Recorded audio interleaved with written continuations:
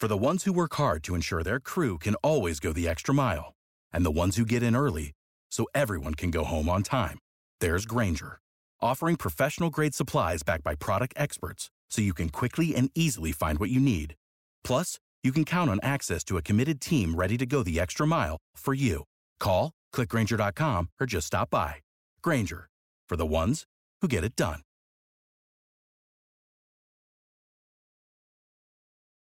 Every team, every topic, everywhere. This is Believe.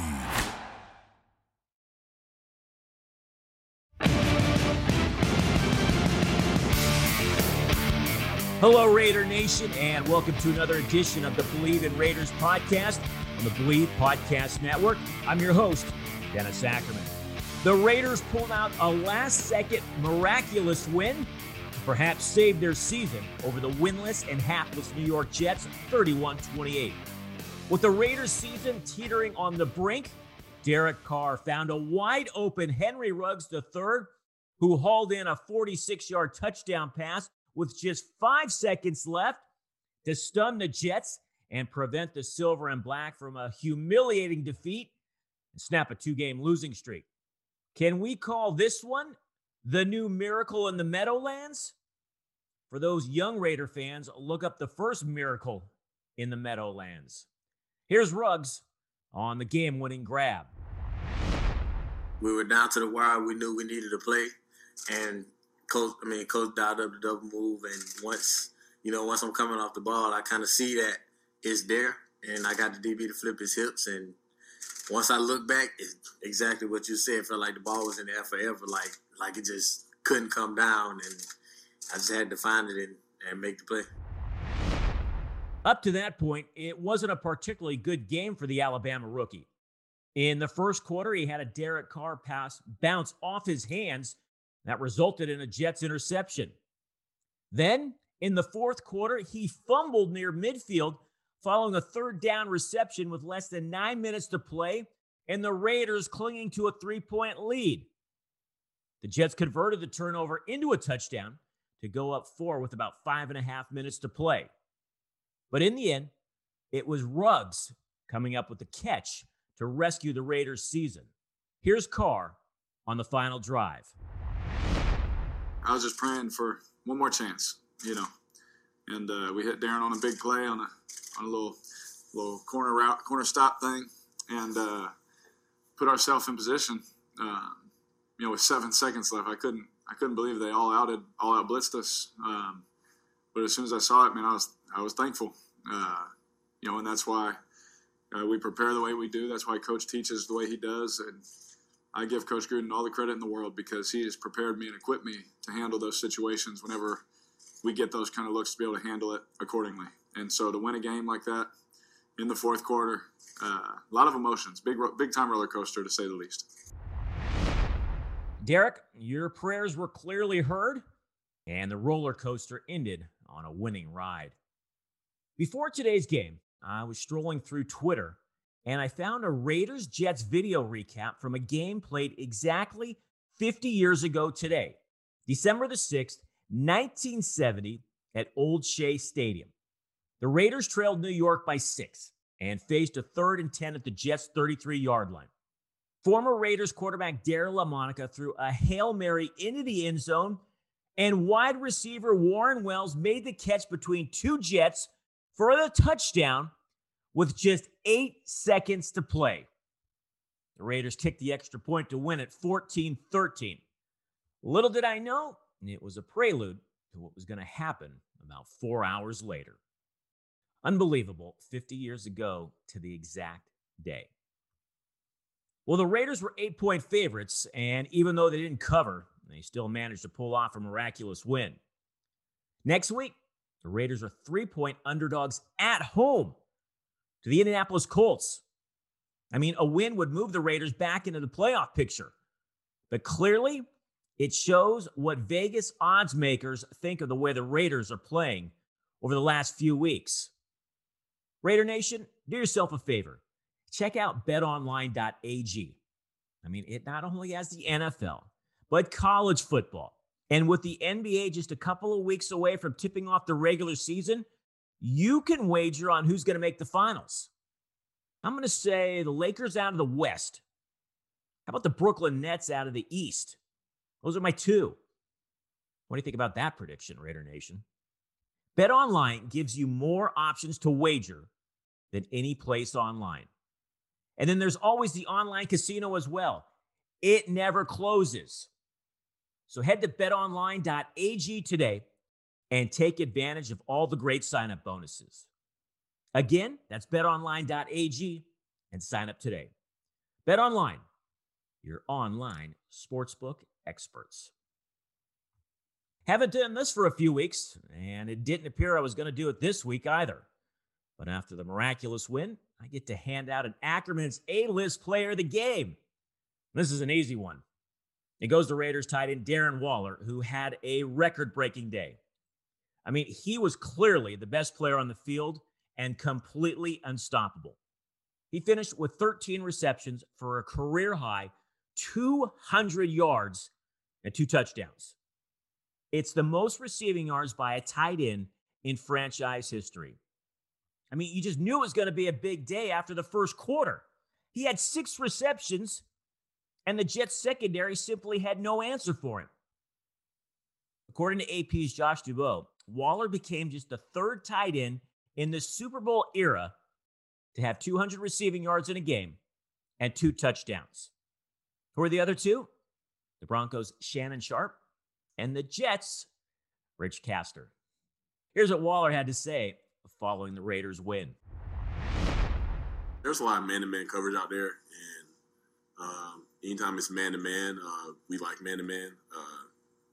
I go in with the mindset I'm trying to win every single matchup every time I step out there. So we got looks that we liked, and we had a lot of stuff dialed up for it, and we just try to execute like we did in practice. Okay, time to hand out some grades. Let's begin with the offense. The Jets blitzed all game long, and perhaps too much. Obviously, it didn't end well. Excluding the last offensive play of the game for the Raiders, New York's pass rush made Carr appear uncomfortable in the pocket. Still, Carr finished 28 of 47 for 381 yards and 3 touchdown passes with an interception, and wasn't his fault. Carr also ran for a touchdown, so he accounted for all 4 Raider TDs. But it was his bomb to Ruggs that gave the Raiders the win. Without running back Josh Jacobs, Devontae Booker got his first start of the season. But overall, the Raiders' running game was fairly non-existent. In fact, in the first half, the Raiders called 26 pass plays and just 8 runs, which gained only 14 yards. The Raiders opened up the second half going on a vintage 13-play, 75-yard drive, taking more than 6 minutes off the clock to go up 2 scores. On the drive, they ran the ball 8 times for 34 yards. But from that point, they managed just 24 more yards on the ground and finished with 72 on 25 rushing attempts, which is less than 3 yards a carry. Raider Nation, late in the third quarter, the Raiders were leading 24-13. And on 2 separate occasions, the Raiders had an opportunity to seize control of this game. For some reason, the Jets stopped running the ball, and the Raiders' defense forced 2 straight New York punts. But what did Gruden do? He went conservative. The Raiders ran a total of 6 plays for 10 yards and punted twice. I know I've said this over and over and over again, and I probably sound like a broken record. But every time the Raiders get a double-digit lead in the second half, Gruden goes conservative, trying to be balanced or run heavy. I mean, there was no Jacobs today. Carr and Waller were destroying the Jets. And what did Gruden do? He goes conservative. I mean, I even tweeted it out. 2 golden opportunities to grab a hold of this game. And the offense couldn't do it because of the play calling. And I've said this before. The Raiders' defense isn't built to protect big leads. It's just not. And maybe at some point, Gruden's going to realize it. I mean, with Carr throwing for nearly 400 yards and the season-saving touchdown pass, perhaps, Waller's career day, and a below-average running attack, I'll give the offense a B grade. Now to the defense, and this is a really mixed bag. The Raiders were without safety Jonathan Abram and defensive tackle Malik Collins. And they lost starting quarterback Damon Arnett early in the game, on the second play, as a matter of fact. Concussion protocol once again. And it started ugly as the Raiders' D was getting gashed left and right, through the air and on the ground. The Jets came into this game averaging just under 14 points a game. And they scored a pair of touchdowns in the first 18 minutes. Sam Darnold hadn't thrown a touchdown pass since week 3, and he threw 2 in just over a quarter. Then, the Raiders' D seemed to get its footing. The next 3 Jets possessions ended in turnovers. Clelin Ferrell easily played his best game of the season after missing the last 2 because of the coronavirus. Ferrell had a pair of strip sacks that resulted in turnovers. His first 2 sacks of the season. Welcome back, Clea. The Raiders missed you. And how about Trayvon Mullen coming up with his second pick of the season? You know, Mullen was feeling ill all week long, and he didn't even accompany the team on the charter flight to New York. He flew himself out a day later, and he made an impact in this game. That, Raider Nation, says a lot about that starting cornerback. But late in the third quarter, the Raiders' ugly D reared its head. They allowed the Jets to go on a 96-yard drive that pulled New York to within 3. I mean, on the day, the Raiders' defense gave up more than 200 yards on the ground, and they did it without their leading rusher, Frank Gore, who left after the second play of the game. He had a concussion also when he collided with Arnett. I mean, someone named Ty Johnson had over 100 yards. He came into the game with just 60 for the season. Josh Adams, he contributed 74 more yards on just 8 carries. He had 9 yards this year. The Jets averaged more than 6 yards a carry with running backs nobody has ever heard of. I mean, for the most part, the Raider linebackers were nowhere to be found. They were MIA. Nicholas Morrow had a sack, but that was probably the one highlight from this group. But you know what, Raider Nation? The unlikely finish never happens if the Raiders' defense doesn't force a Jets punt after the offense turned it over on downs. The Jets took over at their own 9-yard line, and 1 first down would have ended the game. And at that point, I don't think any Raider fan would have been surprised if the Jets picked one up. But the Raiders' D forced a 3-and-out and set up the late-game heroics. Here's Clelin Ferrell breaking down the final few minutes of the game. Oh my gosh! First of all, that drive where we're in their red zone, and on the 4th down, we didn't get it. You know, DC floated it into the back left corner of his zone, didn't get it. So we like, damn, we're like, okay, just got to get back on the field. So we went out there. We did the thing that we hadn't done all game. We stopped the run for 1 series, and then they get back out there in the middle of the field. I think it was 40 seconds left, and then you just see, we get one deep ball over the middle. I think it was to Darren. And then DC floated one super deep to Nelson over the middle. And we like, oh my gosh, bro. Like, no, he can't overthrow him. Very next play, they sent an all-out blitz. DC, back to Henry in the left corner. We like, what? This is not real. Catches it. I'm like, oh my gosh. Like, it was just the craziest wave of emotion. It was just like, man, I just couldn't even really believe it. But hey, I still can't believe it because I know the weapons that we got. So, man, I'm just happy, it just shows the true, definition of how fun this game is we get to play. So, the fact the Raiders defense came up with 3 turnovers and 3 sacks and forced the key 3-and-out, I'll give them a C+. Leading up to this game, I said the Raiders season is at a crossroad.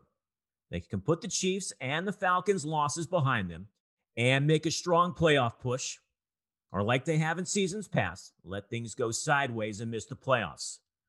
Remember 1995 or 2011 or even last year. The Raiders control their own destiny because the 2 teams they're currently chasing, the Colts and the Dolphins, the Silver and Black, host them both 2 of the next 3 weeks. The late Al Davis always said, doesn't matter how you get it done. Just win, baby. Obviously, I'm glad the Raiders pulled this one out because if they'd lost, for all intents and purposes, the season would be over. But it does give me pause, knowing what's right in front of them. And they still got embarrassed on the road to an Atlanta team playing for nothing more than pride.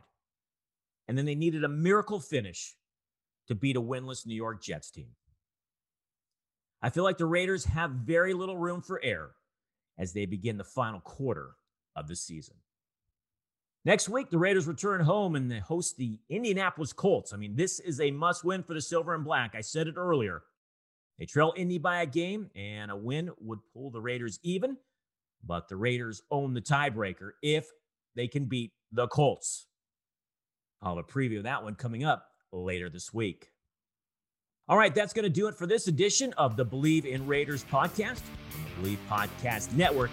I'm Dennis Ackerman. Thanks so much for listening, and may all your punts like a coffee corner.